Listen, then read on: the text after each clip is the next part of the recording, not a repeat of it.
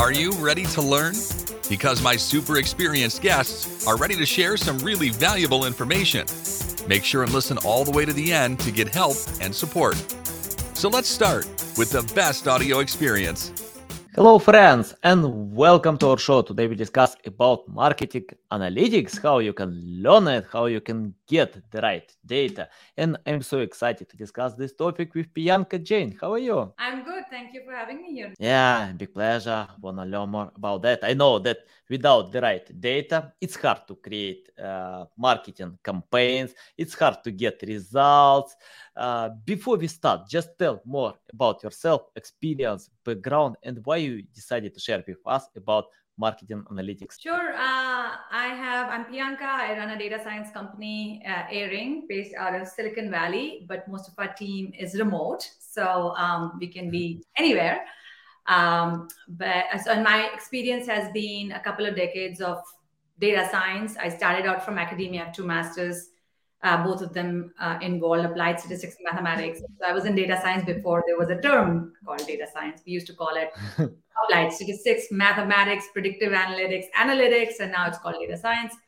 And I have been working with corporate organizations, in my past with companies like Adobe and PayPal.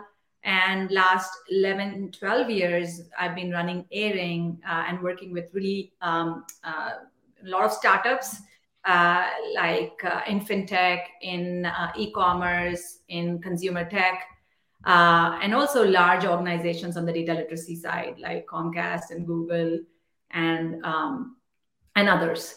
So that's what is my experience, starting out from hands-on data scientist to spawning a company which specializes in doing data science, data engineering, and analytics for our startup clients.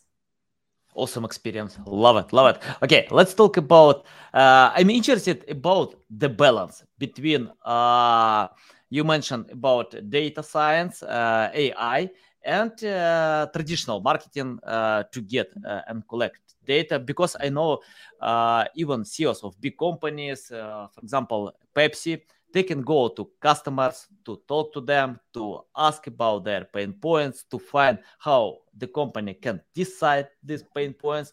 But other companies can use data, rely on that to get some average insights. Can you tell how to find this balance between talking to your customers and using and collecting data by using AI tools? Okay. So let's zoom out a bit. I'm going to start laying the lay of the land, right? So there is, in terms of data sources, because you talked about, talking to the customer is one source of data. That's one source of data, talking to your customer. How your customer behaves is another source of data. When you're capturing what they're really doing on your website or outside website. The fact that your customer owns 3 credit card, which is open with a revolving transaction, that's also information. So you can get data from various sources. Once you have data, or as you have data, which can be coming from external source, internal source, what they're doing on your website, what they're doing outside of your ecosystem, when you're collecting information of what they actually behave, what we call it behavioral data, or what they say, surveys, you float out massive surveys, have them fill it out, what they say, and also what they do. And even the surveys, when you talk to the customers, you can get that information from them via focus groups or massive surveys. All of that is fair points of you basically understand what your customer wants, what they're saying, what they need. Once you have the data, there are many, many methods for doing analytics. One of the most fundamental analytics methodology or method broadly is called business analytics, which is using simple techniques that any marketer can use, any marketer or anybody else can use in even, for example, Google Sheet or Excel to analyze. And there are 4 major techniques in that. That's called correlation analysis. You can use correlation analysis, aggregate analysis, trending analysis, and sizing and estimation.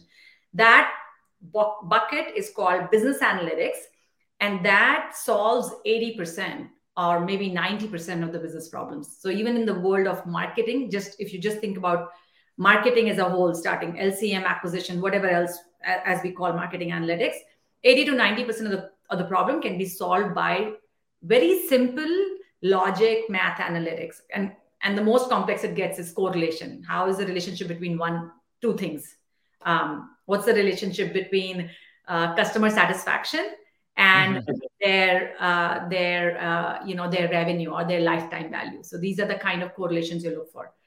Well, for the 5 to 10% of the problem, which evolves beyond business analytics, that's when you use things like more complex advanced analytics. I'm going to call it broadly advanced analytics. Within advanced analytics, there are three buckets.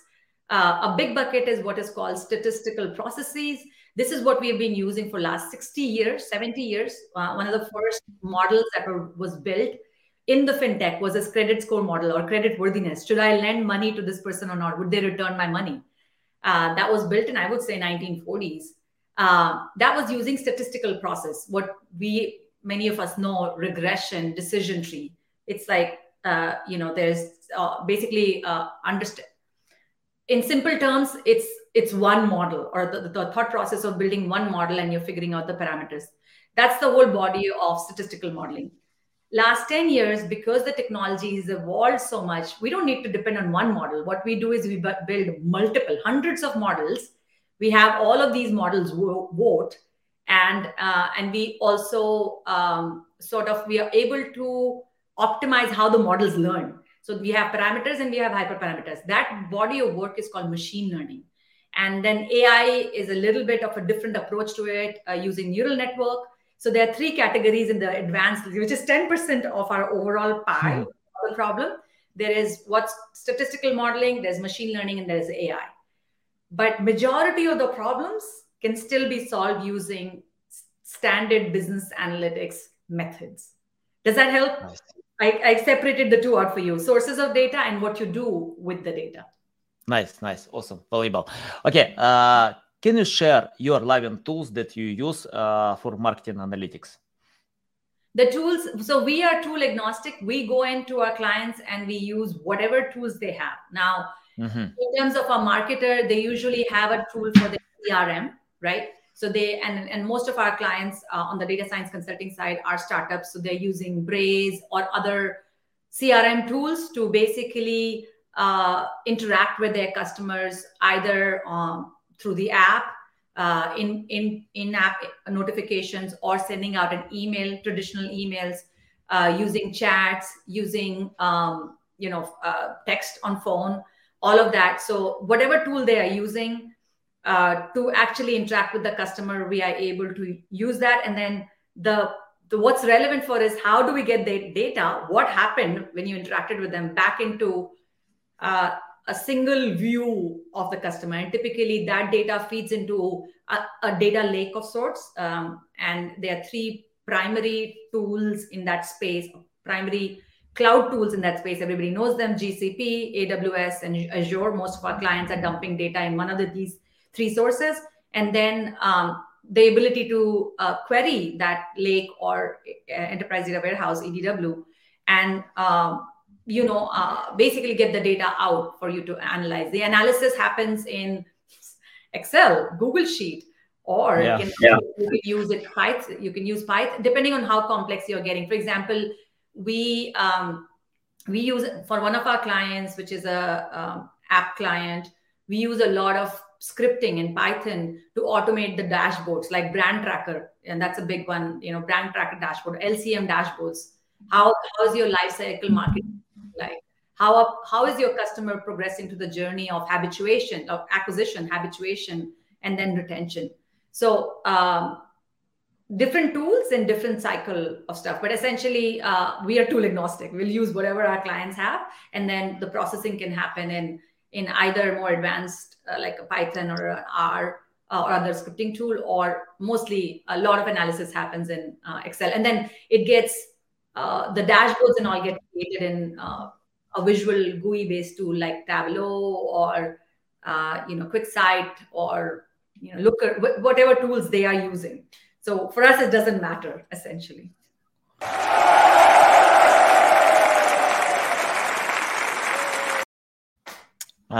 People in North Korea don't have any tools, but they love it. Like this stuff. Okay, let's talk about creating the right strategy. For example, you can collect data. And the reason why I'm asking about that, I often see when companies create generic strategy. They don't learn a lot about customers. They rely on tools or online studies, but each case is different. Customers are different. We have our unique selling proposition, strong sides. Can you tell how to predict ROI by using data, collecting this data, and create the right strategy? And predict ROAS, you mean? ROAS? Return on investment. ROI. Okay. Yeah. Okay. I was thinking ROAS, which is return on ad spend, very relevant for marketing folks as well. So absolutely right on, Anatoly. People have to start with strategy first, and and you have various tools out there in terms of figuring out your marketing strategy. A lot of our startup clients use lean startup approaches, the Canvas, business model Canvas, whatever your tool of choice is, but start with strategy. Who are your customers? What are their pain points? How is your product fitting in from into their pain point? And all of that good work. You need to have that part figured out. Most of the clients, when we start working with them, they already have a validated business model. They have 1 million paying customer, maybe 30 to 100 million. I'm talking about B2C, non-paying customers, which is often freemium model prospects, or people are using the free site or free services. So they have data. The question is, and most of the time they can spend time just analyzing the data away. There's no end to analyzing data. The question is, to your point, what is the key metric that I'm optimizing? For marketing, the key metric is ROI. I am going to, should I send all my marketing team back home and not show up for a year? Or if I'm investing and I'm having these marketing team be in office, be invested in actually marketing my product, what is the return I should expect? What is the return? How do I optimize my return? And in marketing terms, not only your resources are investment, but all the tools you're using, the dollar you spend even reaching out to your customers, the marketing campaigns, the brand spend you're doing, the ad spend you're doing, the banner spend that you're doing, all of that is spend. This is I of the ROI, right? That means you need to understand, where do I spend more versus less to actually optimize R. So in order to do that, there are different phases of how your customer progresses through your organization. The first one is acquisition. You need to understand cost of acquisition and where you can get the most highest value clients with the least amount of cost, right? It's called CAC or COA or whatever you call it.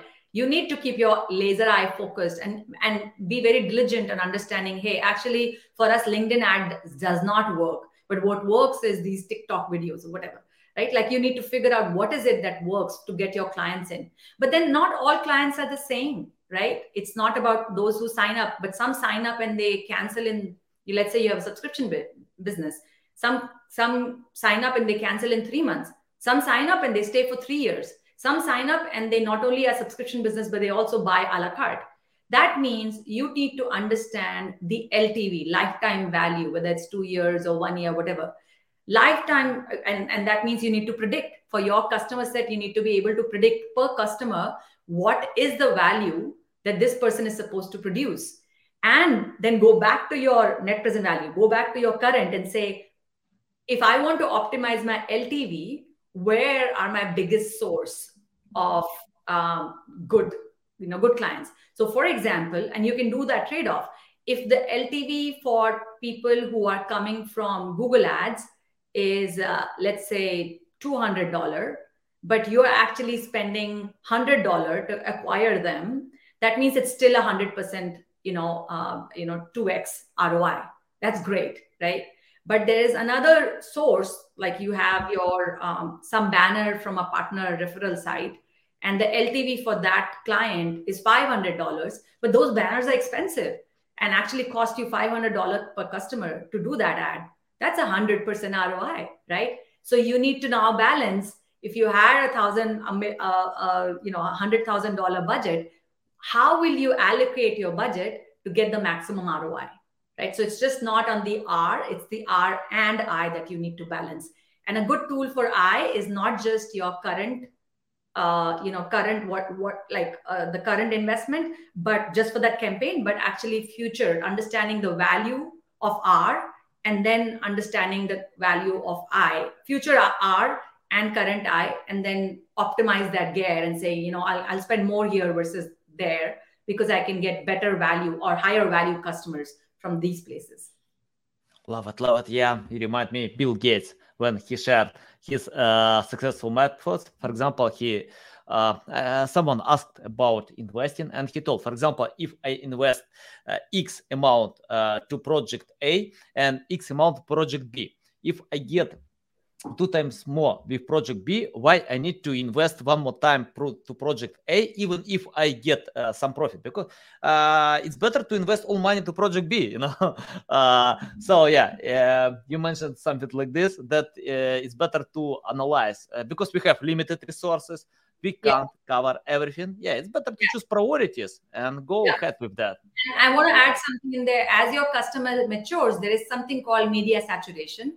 So you might come to it that putting more money in that media will not give you any better ROI. So you will, that's why marketers need to diversify. It's not like you'll put, because your Google ads is giving you 2x return, at some point it's maxed out. And you have to understand once it's maxed out, you need to keep diversified, your portfolio diversified. So never put all your eggs in one basket, especially for marketing. Diversified portfolio. There's also in marketing, because the way your customer consumes your content is relative to the others. As the competition changes, let's say competition starts going for the keyword that you've been scoring very well, you might start having worse ROI on those keywords. You need to be agile and say, oh, all right, it's not getting me, week to week, month to month, it's not getting me the return that it was giving me, let's say even last month. Shift gears, put your investment for next month somewhere else. So that agility is needed, especially in this world where things are moving very fast. Interest rate goes up overnight, stock markets are crashing, things are changing all the time. You need to be agile, and data is your best friend. If you keep an eye on data, you don't need to know more. Just actually think like, oh, what is my friend on the other side doing? What's my intuition telling me? Use the data. You have all of it. On a weekly basis, keep a eye out on not only your KPI, which is ROI, but your early indicators, your total visitors, and then entire funnel. And as soon as your visitor from a particular source starts going down, the back end will start getting impacted. So use the data to react quickly and be proactive in shifting gears versus spending another 100K last week on a media which was already saturated. Yeah, nice, great insights. Can you tell about for example, when I'm talking about data with my customers, they usually tell about analysis of their competitors. For example, they use many well-known tools like SEMrush, Ahrefs to check out what type of marketing campaigns they set up on Google Ads or Facebook Ads, to analyze which pages provide results and do the same, but we have different unique selling proposition. Customers are different. We have our strong sides. And you mentioned about return on investment for some time, for example, time value. And it's not the time, for example, when you invest $1 and you can get $2 back. Sometimes you can get even $1 because of time value. You can sell more times to customers. This customer can bring new customers to the board if you have high quality products. Can you tell about unique selling proposition? How to analyze your strong sides compared to competitors? Because it's not about the price, it's not about the quality. possible you have better customer service or something like this. Tell more about uniting data with unique selling proposition. That's a great question. And to your point, we need to be constantly aware of what our competition is doing. How are their funnels performing? Where are they investing money? For example, I'll just give you one example. Are your customers putting their price on their website, or are they not? Are they forcing the customer to actually contact them and the price is hidden behind behind a demo versus not? So being aware of your ecosystem. For example, right now, a lot of our clients are actually B2B in fintech and commerce and technology. And the current trend, which is going on in the market, is taking pricing off. So 5 years ago, a trend started where people were talking about transparent pricing, pay as you know before you sign up, pay as you go, no contracts, and sort of that was what the trend was. Now the trend is reversing. People are taking price off their website and actually forcing the customer to get in touch, schedule a demo, especially for B2B. So it's very important to be aware of what the competition is and what they are doing, what unique things they are doing, and why they are doing it, so that you are aware, and then you can choose to do this versus not. So for example, if you look at airlines, I would say in all of the airlines that I see, especially in US, I only know mostly about US airlines. Southwest, the business model is very different than all the other airlines, right? All the other airlines will do demand pricing and surge pricing. Depending on how many people are searching, they will increase the price, decrease the price. Southwest, through these many, many years, have stuck to their, same price over and over, whether it's Wednesday or Sunday. Roughly, that is what their strategy, or that is what their marketing is. We don't change our price, and you can cancel with ease or whatever else, and you can use it for other flight. Their value proposition is very, very different, and they're sticking to it, right? Even though the market went different, like 10 years ago or 5 years ago, it went the direction of, hey, we are going to show you a base price and then add 1, 2, 3 things. By the time you come to the total price, you'll be like, wow, this is 2x of what you were advertising, right? And Southwest is like, no, we don't do that, and we do things a certain way. So I'm sure they're well aware of what the competition is doing, but they're choosing to do, because the Southwest brand value is, we are for the people, and we are a commuter service, and so there is a certain adherence to their brand value that they do, and and thus build loyalty. So the people who are Southwest clients, they don't move. They have very high loyalty and retention because they stand true. The market can go one way, they still stand true to their brand. So this is one example of why you need to be aware of what's happening externally. You still need to stand true to your own unique brand positioning. What are you to your clients? Are you a fast way to fast delivery of cheap food to your house? Is that your value proposition? Or your value proposition is healthy, locally sourced ingredients served to you? What is your unique value proposition? And the decision that you make on a day-to-day basis needs to align with that, while being aware of the market, because you don't want to miss a trend. And if there is a way to catch a trend while staying true to your own value prop, you should. The other way you can use data to understand what is most valued is your customers are always telling you with their behavior. What is this? For example, in app terminology, it's called FUI, first user experience. How do your customers like experiencing your product when they come in and the first time they sign up? Where do they click around on your app? Or what do they end up doing most of the time? That tells you, hey, now 60%, if you use even Google Analytics, it'll tell you the path that people are following, from the different pages or different UX landing pages. Look at that and understand, this is what my customer wants. Actually, they all go here and there, and they ultimately end up on this page because this is what is most important. One of our clients is a safety driving app. And if you look at their data, they've started to understand, certain features, even though they have, let's say, 20 very important features, but there are only 2 or 3 very high value actions called HVAC. There are very few high value actions, which is basically if the customer does this, they are likely to stay, right? If they add their home address in their first location, then they are planning on using this app. Some of these are obvious, but some of this you have to ask the data, let the data show you what is happening, what are the first things that they are doing, which makes them high value later on, and so on. So use the data. You have all of your customers' behavior coming into you.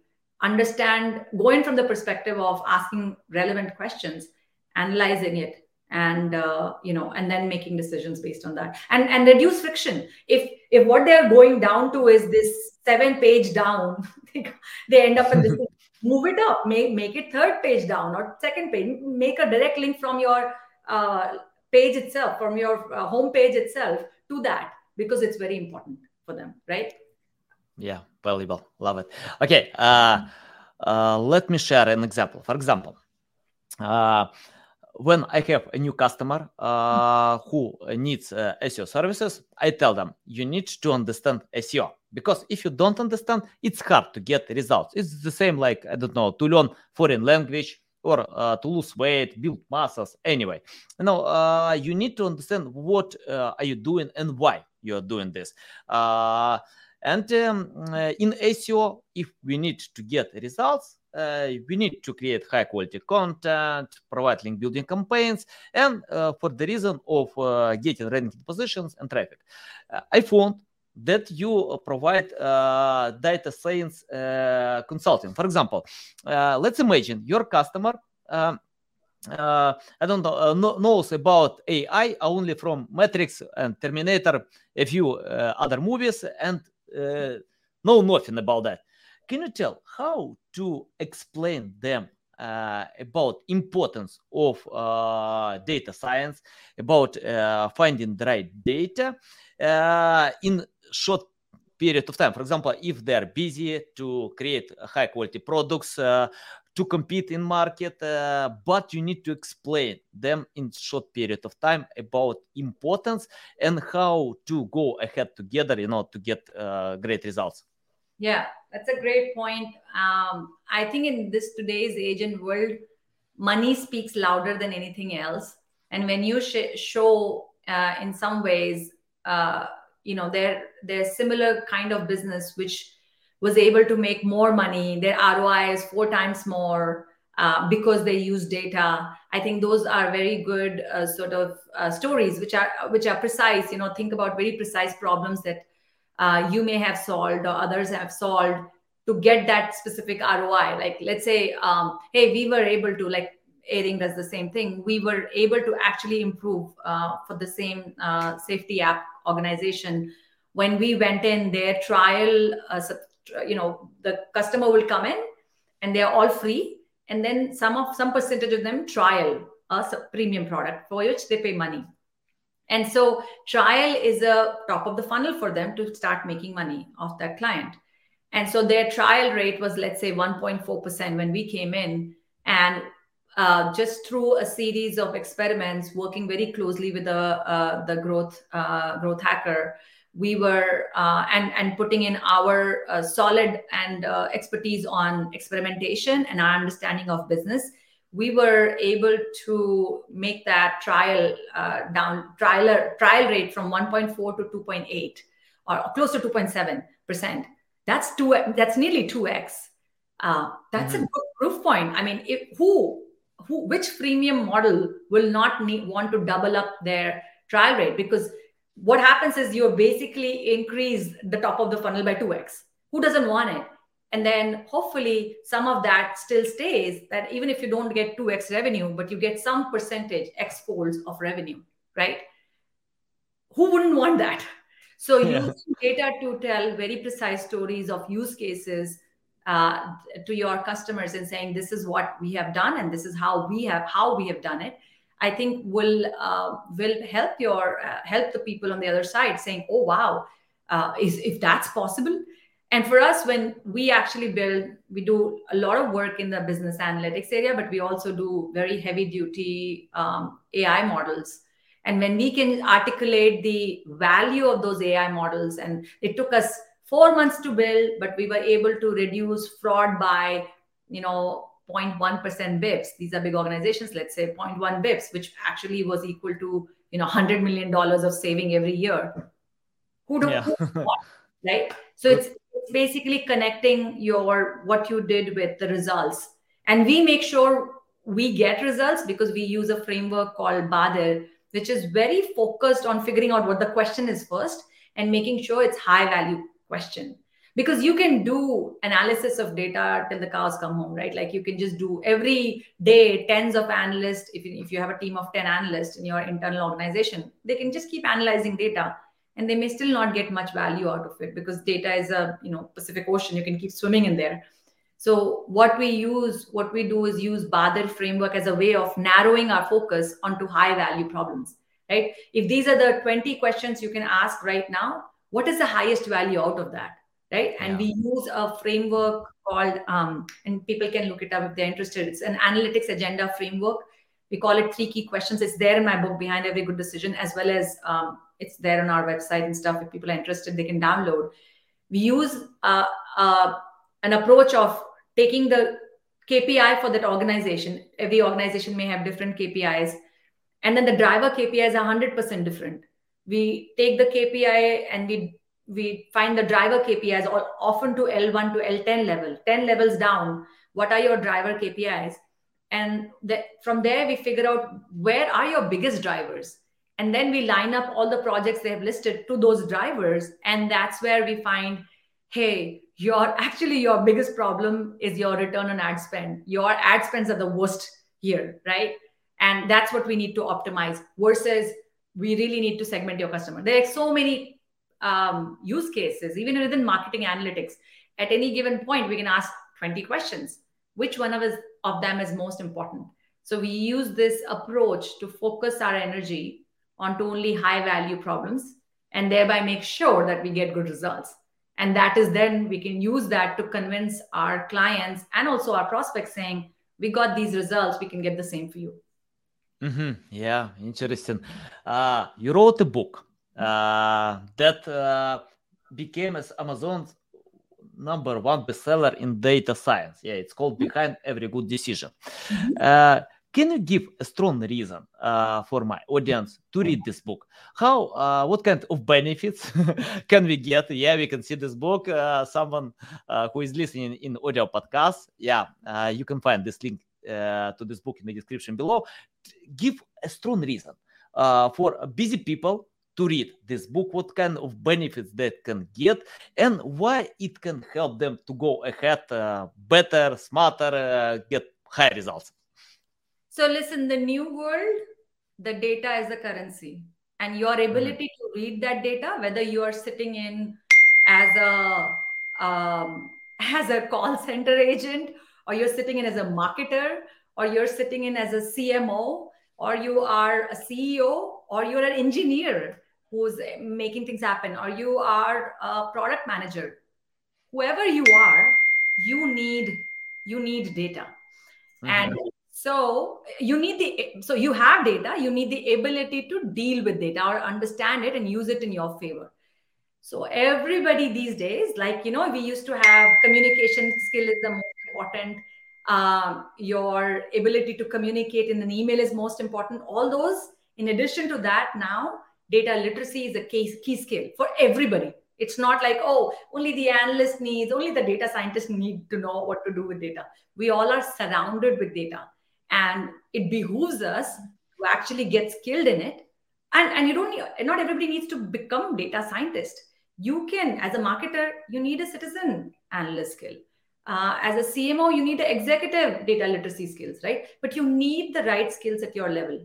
And this book, Behind Every Good Decision, for the folks who are on the video, I'm showing it, but for those who are not, it's called Behind Every Good Decision. It's an Amazon bestseller. This is written for you. Pick it up and understand starting with the ABCs of analytics. What is what? So you are conversant in it. And then in chapter 4, it walks you through the entire Badr process. So you can be Badrist. You can actually understand how to focus your work that you're doing. A lot of our internal employees actually tell me, my airing employees actually tell me that, hey, Priyanka, you know what? I'm starting to use Badr even in my personal life. The first step of Badr is business question. And one of the analysts was, data scientist was saying, hey, when my wife tells me we need to do this, I ask her now qualifying questions, which is the business question. Because I'm doing so much at work, now I start asking questions. And we align a lot more quickly than me going down one path. And then she comes and back and says, what are you doing? This is not what we agreed on, right? Now he says, I spend a lot of time. And because he says, he lives in for example, a joint family, and his wife is going one direction, his parents are going another direction, and he wants to go in a different direction. He says, I use the Badr framework to align all of us in a common understanding before we take action on big things, right? Like which car to buy, right? We all have the whole family has, which is the next car to buy, have different perspective. If you can use a mechanism like this to align, you will save angst down the line or misalignment down the line.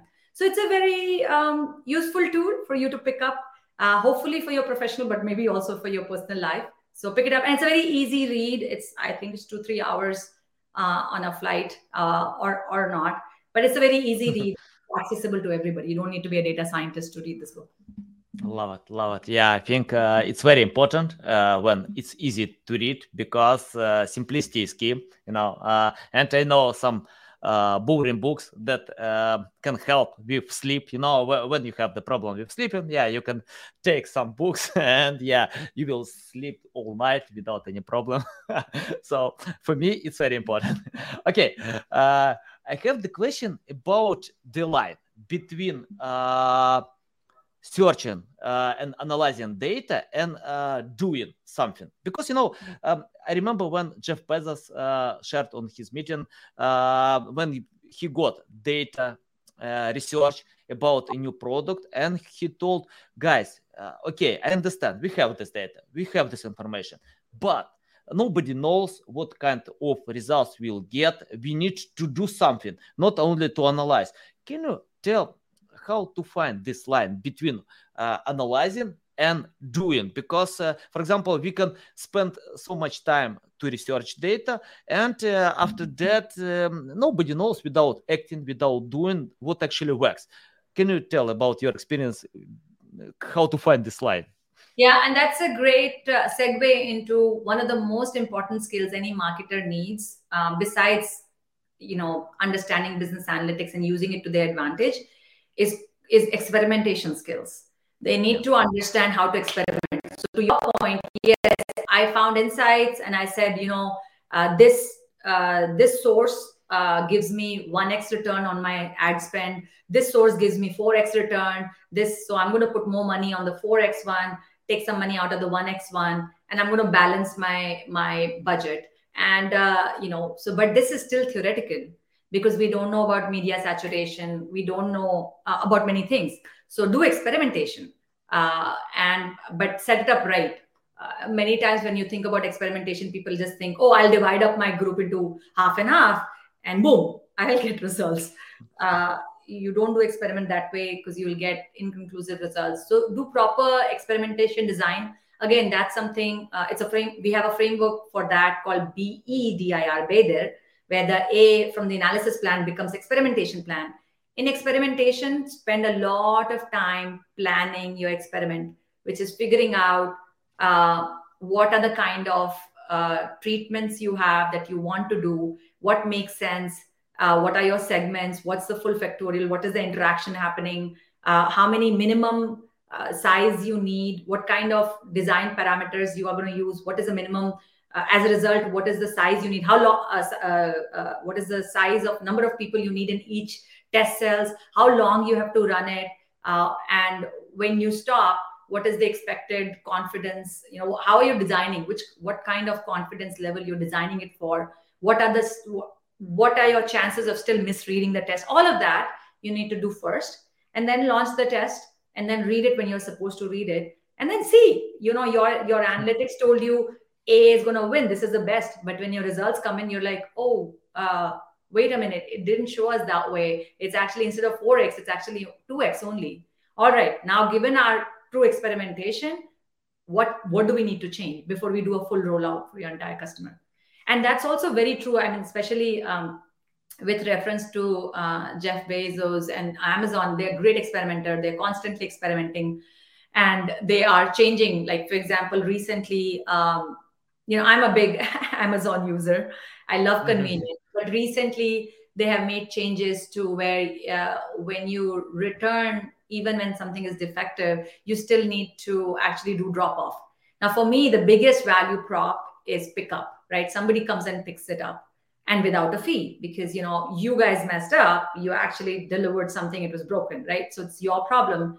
I shouldn't have to go actually spend time to drop off. And I know myself, if there is anything requires drop off, it will be at least 30 days delayed. Like it just sits there until the pile is very big. And then I'm like, okay, I have these things that I need to return. By that time, the return window is gone, whatever else.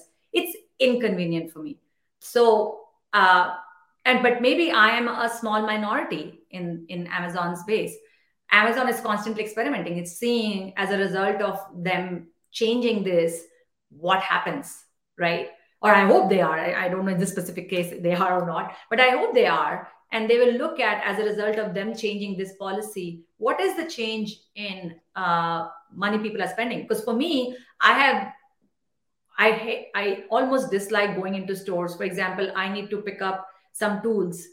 I don't want to go to Home Depot because I have to go in and then search, and I feel like and then I don't have my customer reviews. So I just have to visually make a decision, or I have to then in store, I have to Google and figure out what this, reviews are. It's too much work for me. I'm a very classic online shopper. I look at something, I look at the reviews, I read the reviews, and I buy, right? Nice. But because you've taken out this, if something comes broken or is defective, you're not going to pick it up for free. Now you've created a friction point for me. Because of that, you'll probably see, I'm now actually, I took a trip down to Home Depot because I wanted to pick up something, which I wouldn't otherwise. So my particular case, my revenue spend market share for Amazon is going to start dropping. Actually, even canceled Prime for next year because it's been on auto renew. I've been a Prime member since the day they launched, right? But now I just cancel it to not auto renew because it's something I don't think like I will continue to use it the way I've been using it, because you're taking out a convenience out from me. And so I don't have any reason now. I might as well get something which I can see is not defective and won't be rad. So these are the choices we make, or I'll go to another online site where they have free returns or something. I'm probably going to shift out. I don't know what it is, but they'll probably see it. And either I'm a blip in the ocean and people like me don't matter in their revenue, or we do matter and we are a significant majority, and their revenue will show an impact. And then hopefully on the other side, there are experimenters and analysts who are reading the results and saying, we made this change and we saw the impact in revenue. We need to do something about this change. Maybe we need to segment it. For very high value customer, which I would be for them, we still keep that, right? And for the lower value customers, because it costs us money to get the product picked up again, we don't put, so your spend per customer should also be a function of LTV, value, right? If the customer is higher valued, you need to give them better service or a different service. So these are the things which hopefully somebody at Amazon, knowing Amazon, probably is looking at. And these are the kind of decisions that you want to be willing to make. So plan as you like, learn from it. But when you come to doing it, be very clear on what you're trying to learn from this change. Right? And keep an eye on your metrics. What has changed as a result of it? Nice. Love it. Bianca, it's a big pleasure to get on my show, to learn from you. Tell our audience how they can reach out to you, learn more about you, follow you. I'm on LinkedIn. So if people want to follow me, look up Bianca Jain. I'm also on Twitter. My handle is Analytics Queen. And that's pretty much where, and then you can go on to, if you are interested in our services, or you think we might be able to help you, especially if you're a startup and you have a validated business model and you have a lot of data, we can definitely help you with your structuring your data needs, both strategically as well as execution on the data engineering, on analytics and data science. So reach out to us on our website. There's a contact us form, and there's also a chat. So all these various ways. Those are not managed by me, but eventually, if it's relevant where we can add value, you will, we'll find time with you, and I'll be in the meetings. Okay, guys, you can find all these links in the description below. Listen us on Apple, Google, Spotify. Thanks again for your time. A big pleasure. You share a lot of valuable insights. I'm going to read your book because I have a huge list of books that I need to read. So it's hard only to find time, but I will. And guys, I recommend 100%. You can see a lot of valuable insights. Okay, guys, love you. See you. Thanks for listening to this entire podcast. Please rank your experience in Apple, Spotify, Google, or any other platforms that you may use. Also, please share your ranking mark on chat at SEOtools.tv to get a special gift. We'll see you soon on other valuable audio podcasts.